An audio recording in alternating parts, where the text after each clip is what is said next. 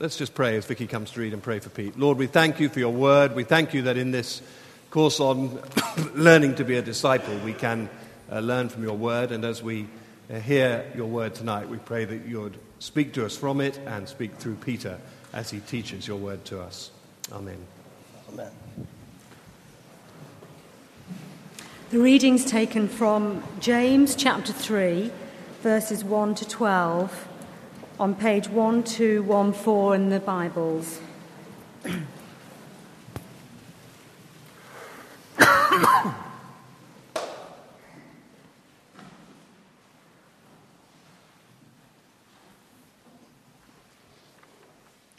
Not many of you should presume to be teachers, my brothers, because you know that we who teach will be judged more strictly.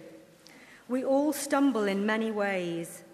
If anyone is never at fault in what he says, he is a perfect man, able to keep his whole body in check. When we put bits into the mouths of horses to make them obey us, we can turn the whole animal. Or take ships as an example.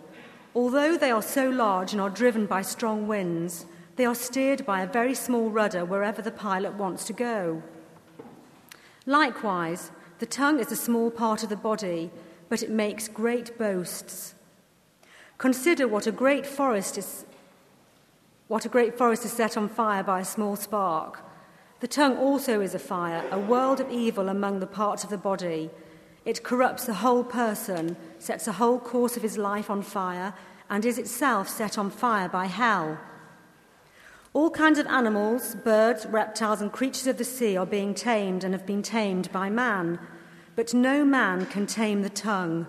It is a restless evil, full of deadly poison. With the tongue we praise our Lord and Father, and with it we curse men who have been made in God's likeness. Out of the same mouth come praise and cursing. My brothers, this should not be. Can both fresh water and salt water flow from the same spring? My brothers, can a fig tree bear olives, or a grapevine bear figs? Neither can a salt spring produce fresh water. This is the word of the Lord. Thanks be to God. Thank you for the reading. Thank you, Andrew, for the prayer. And thank you very much for the invitation to come here this evening. I always enjoy working with Andrew. In fact, I'd rather hoped to be working with Andrew a couple of months ago. And we fixed up that before my coming here, he would come to Peterlee to speak at Back to Church Sunday. I don't know whether you made much of that, but it was quite a big, well, it was a very big thing for us. And I got a very sheepish phone call about 2 weeks before the event at the end of September, with Andrew saying, we're in the semi-final, and the final is on that day. I wonder if you'd spare me. And if you want to read about it, actually David Winter wrote in the Church Times a very amusing description in the diary there about the sort of panic of would they get through to the semi-final to the final, which they did, and would we be able to find a replacement preacher? And David Winter was very kind in coming and replacing Andrew. I think the nicest thing about it was when Andrew rang me up, when it was definite that they got to the final. It was a very sheepish phone call on his part, and he said, Peter, I think you're the only friend that I've got that I could let down in this way. So I kind of took it as an inverted compliment. But it's nice to come to a new place and to be in new surroundings. Anne, for her speech day this year, invited a man called Gervais Finn to Durham High School, and he used to be a schools inspector, so he was always going around various schools. And he described going to a particular place where he'd never been before, a school with the title of St. John the Baptist Roman Catholic Primary School. And he was met at the school gates by a very formidable headmistress with the name of Sister Maria Teresa. And Sister Maria Teresa said to him, Mr. Finn, I will very shortly show you around the school, but first of all I'll give you coffee in my office. And while she was making coffee, the phone rang, and she walked over to the phone, picked it up, and said, good morning. This is the head of John the Baptist speaking.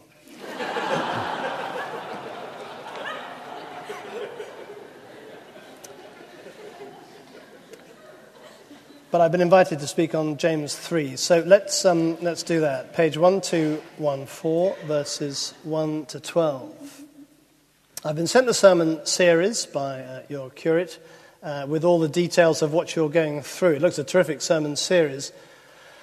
The only disadvantage from my point of view of being given James 3 is that we come in perhaps not aware fully of the context of that chapter. And the context is that James, the half-brother of Jesus, the leader of the Jerusalem church, is writing to the whole people of God in the ancient world. This is not a letter to a small group of Christians in Corinth or in Colossae. It says to the 12 tribes in the dispersion. It is to all the churches among the nations. And in chapter 1, James appeals to Christians not to be double-minded. And he gives a hint of his concerns. Everyone, he says, should be quick to listen, slow to speak, slow to anger, and humbly accept the word planted in you, which is able to save you. So there's a hint about the word, the importance of the word, that James is going to elaborate on in chapter 3, our chapter. And James, in a succinct verse, describes the problem of the tongue. With the tongue we praise our Lord and Father, and with it we curse men. What we say, says James, does not match up to what we believe. Now, this is still a huge problem in the Christian church today. On Tuesday, the 16th of September of this year, an author called Jamie White wrote in the Times about the American presidential election, and in particular about the roles that Christians were playing, the very significant Christian vote in America. And he describes himself as an atheist, and he goes further than that. He says, it is simply not possible for people who know as much as modern Westerners do to believe in the central tenets of Christianity or any other major religions. And he challenges Christians in this way. All Christians fail to act, he writes, on their avowed beliefs.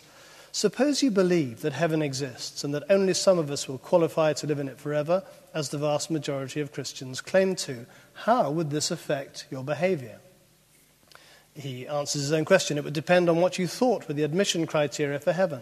But whatever you took those virtues to be, they would utterly dominate your life.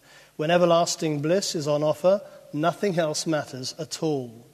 People who believed in heaven would surely act quite unlike those who do not. Yet, he goes on, the expected behavioral difference is not to be observed. The vast majority of Christians display a remarkably blasé attitude towards their approaching day of judgment, leading lives almost indistinguishable from those of us open non-believers. Put simply, they fail the behavioral test for belief. Now, there's a lot in that article that the Apostle James would disagree with, but he would agree with that last sentence, that Christians, and in particular the Christians he was writing to, fail the behavioral test of belief. And James makes the comment, out of the same mouth come praise and cursing. My brothers, this should not be so. And that's my text, really, for the first half of this sermon. My brothers and sisters, this should not be so. And so James writes, the Apostle James puts pen to paper in order to remedy the situation, to show how Christians can go about using their tongue, speaking what is good and right and true and honouring to God. I've got just two headings for you tonight, the first of which is, don't be complacent. Interestingly enough, and you'll have gathered this from the reading, that James begins by challenging those who are teachers of God's word, saying that those who are involved in teaching God's word will be judged more strictly. It's a great privilege to be involved as a teacher of God's word, whether you're a Sunday school teacher, a house group leader, a reader, a preacher, whatever it may be.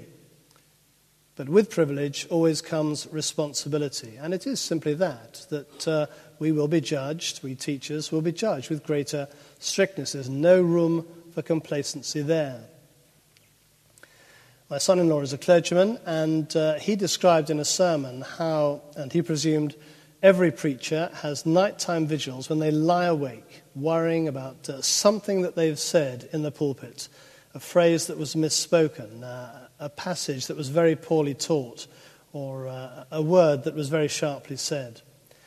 And he commented that he's asked quite often if he gets nervous before preaching. And he said, I don't get nervous about the congregation, I don't get nervous about the numbers of people that are there, but I do get nervous about this responsibility of having to preach and to teach the Word of God. And the application, of course, is a very simple one, namely that congregations should pray for their preachers and teachers, as well as Sunday school teachers and readers regularly, praying particularly for the people in the pulpit week by week, whether they're part of the home team here or people like myself coming in from outside. We all very, very greatly need your prayers. And James goes on to continue to highlight the problem. We all stumble in many ways, says the apostle, but especially about the things that we say. Even apostles stumble, says James. We all do it. We're all guilty in this area.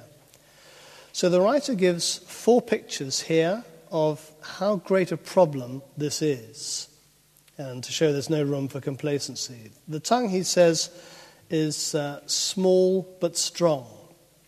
2 pictures for this one. When we put bits in the mouths of horses, we make them obey us, and we can turn the whole animal. Or take ships as a second example. They are large, they're driven by strong winds, and yet they're guided by a very small rudder. Just to take the one ship that I've got statistics for, one of the biggest warships in the world is the U.S. Navy aircraft USS Dwight D. Eisenhower. She weighs 91,400 tons. She's 1,092 feet in length. Her speed exceeds 30 knots. She's powered with nuclear power, 280,000 horsepower nuclear reactors, and it takes over 6,000 men and women to keep her going in the water. The cost exceeds $2 billion, and that's without the 90 aircraft that it can get on the deck. And yet it's guided by one man at the helm with a rudder 1,000th the size of the ship. A tiny rudder controlling a massive ship. So it is with the tongue and the body. The tongue is 0.4% of a person's total body weight, and as there's no painless way of confirming that, I suggest you don't even bother to try. But the tongue has a power quite out of proportion to its size. And then James says, not only is the tongue small but strong, it's also small, little but lethal. And again, 2 pictures for this. First of all, the forest fire set alight by a small spark. We're all aware of the pictures that now come to us annually, usually from California, sometimes from Australia, of forests that are just ablaze. In fact, there were pictures in the news last night. A forest fire right out of control. And that's, says James, a picture of what happens when a sentence, a word is said, and it spreads alarmingly. I'll give an illustration of that. In 1899, 4 newspaper reporters met at a railway station in Denver. They were from 4 different newspapers, and they'd come to get a story. They'd gone to the railway station because in 1899 that was where all the news tended to gather. And by the end of the evening, they had no story. So one said, why don't we make up a story? And so they all agreed they'd go to a hotel, and over a few drinks, they concocted a story. A man called John Lewis, of the 4 of them, was the one who came up with the idea that these 4 would pass themselves off as engineers on their way to China from Denver. And the Chinese government had a plan to pull down the Great Wall of China in order to symbolize international goodwill and to welcome foreign trade. And so the story was written, and it took root. The Denver Times headline was, "The Great Wall of China Doomed, Peking Seeks World Trade." It was phony, but the results were devastating. All the newspapers all over the world reported it. Groups in China rebelled at what they imagined was happening. Foreign embassies were attacked. Foreign missionaries were killed. And within 2 months, an international army of 12,000 had joined forces to go to war. And the bloodshed that followed was called the Boxer Rebellion. All started by 4 journalists wanting to make up a story. And of course, we've seen something of the disastrous effect of a kind of whispering campaign with regard to banks and the whole credit situation. Sometimes the whispered rumours having absolutely no foundation in fact, but very difficult to stop once they've got underway. The tongue can have a devastating effect, the same effect as a forest fire. And then the last picture he gives is that of taming animals. We humans, says James, are very good at taming animals.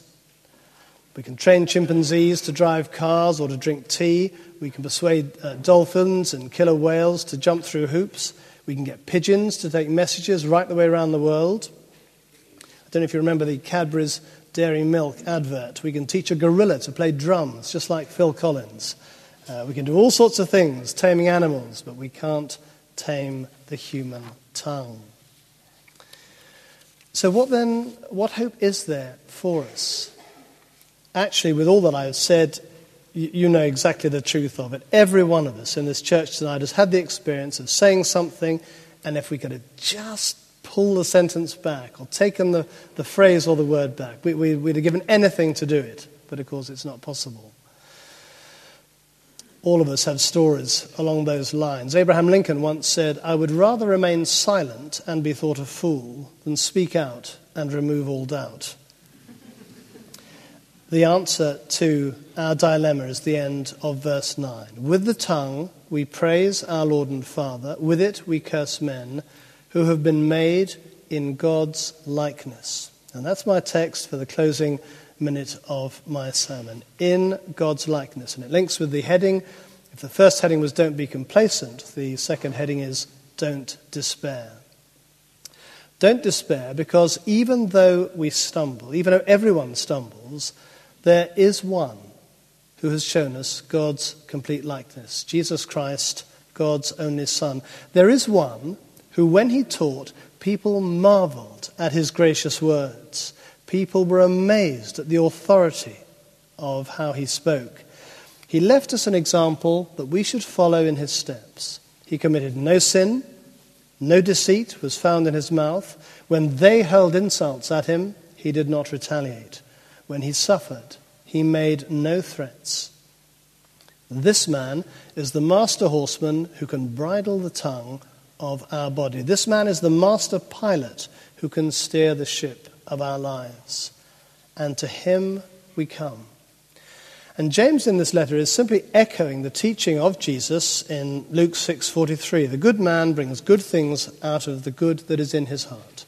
The bad man brings bad things out of the bad that is in his heart. For out of the overflow of his heart, his mouth speaks. Jesus came as the exact representation of God's being. He showed us the true likeness of God. And as we come to Jesus, so he gives us his Spirit to mold us into God's likeness. Jesus, through his Spirit, enables us to conform, day by day, very slowly, we may feel, but to conform to God's likeness. And that is really the challenge of the final verses 10 to 12, because it will eventually be clear, it will be obvious whether or not Jesus is controlling our tongue. It will be clear who or what is the source of our life. Water, says James, either comes from fresh or salt. There's nothing in between. Fruit will inevitably reflect the tree that it comes from. If you've never taken the step of coming to Jesus before, do talk to Andrew, the vicar, or anyone in the leadership team.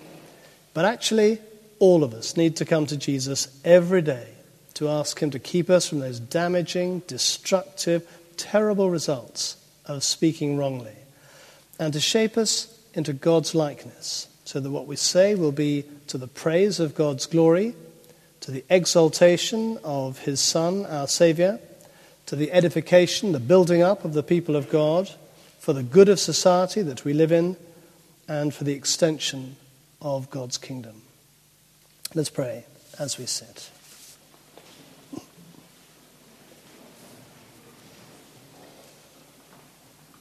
Thank you, Lord, for these words from James 3. We begin with confession for how far we have fallen short in the things that we have said. We ask your forgiveness for the offense that we have given time and time again.